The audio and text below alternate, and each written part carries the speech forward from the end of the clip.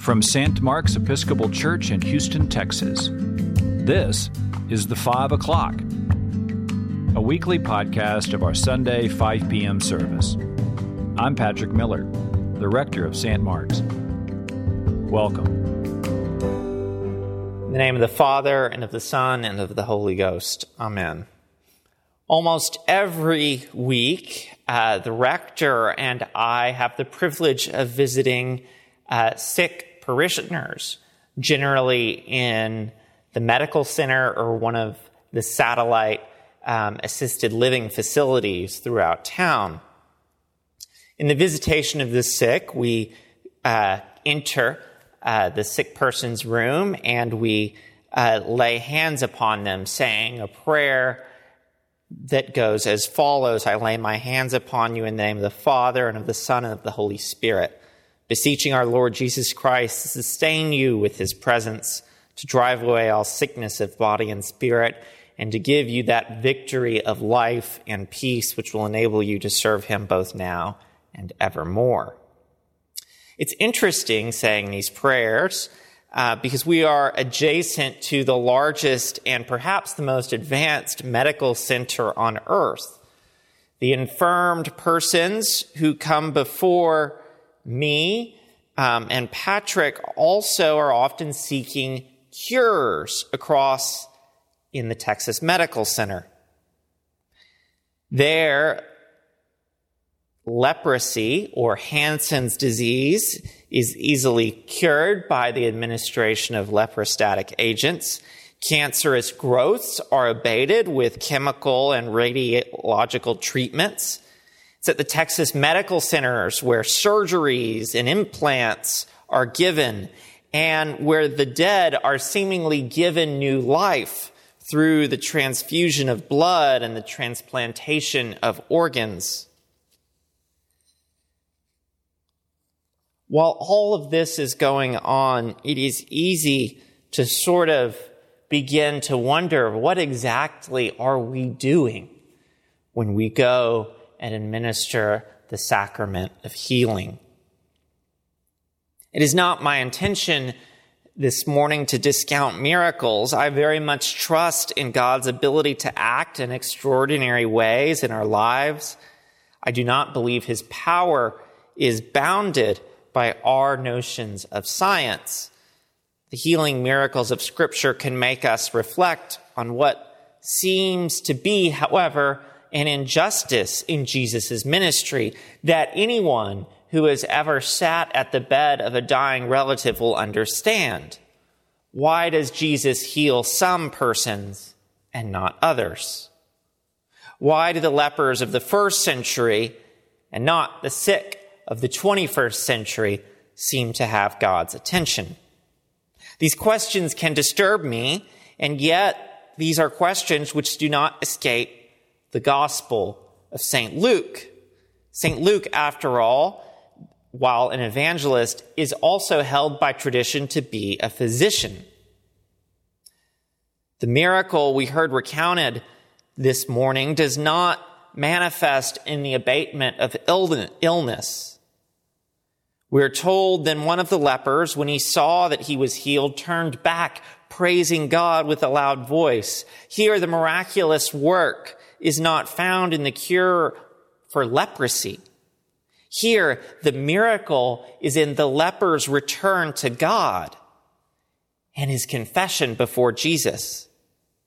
The importance of this particular leper's healing is not in the shedding of his sickness. It's in his faith. Jesus says, "Go, your faith has made you well." The church from time to time does offer miraculous cures, but it always and indiscriminately offers healing grace. Every woman, man, and child who is anointed is given a healing balm far more potent in some ways than any medicine on offer down the road at the Texas Medical Center. When God lays his hands upon us, it is our ailments and our inevitable deaths that become momentary. Through his power, our bodies are made well and our lives eternal. Yes, we may still be sick, but our souls are healed. By the power of the Holy Spirit, Jesus redeems and reorientates ourselves, our souls and bodies towards our Heavenly Father, who alone is the source of life. Jesus tells the leper from Samaria, "Get up and go on your way. Your faith has made you well." His healing does not come about when Jesus banishes his leprosy, but rather the Samaritan leper is said to be healed when he returns to Jesus, praising and thanking God. Faith provides the cure. Thanks be to God. In the name of the Father, and of the Son, and of the Holy Spirit. Amen.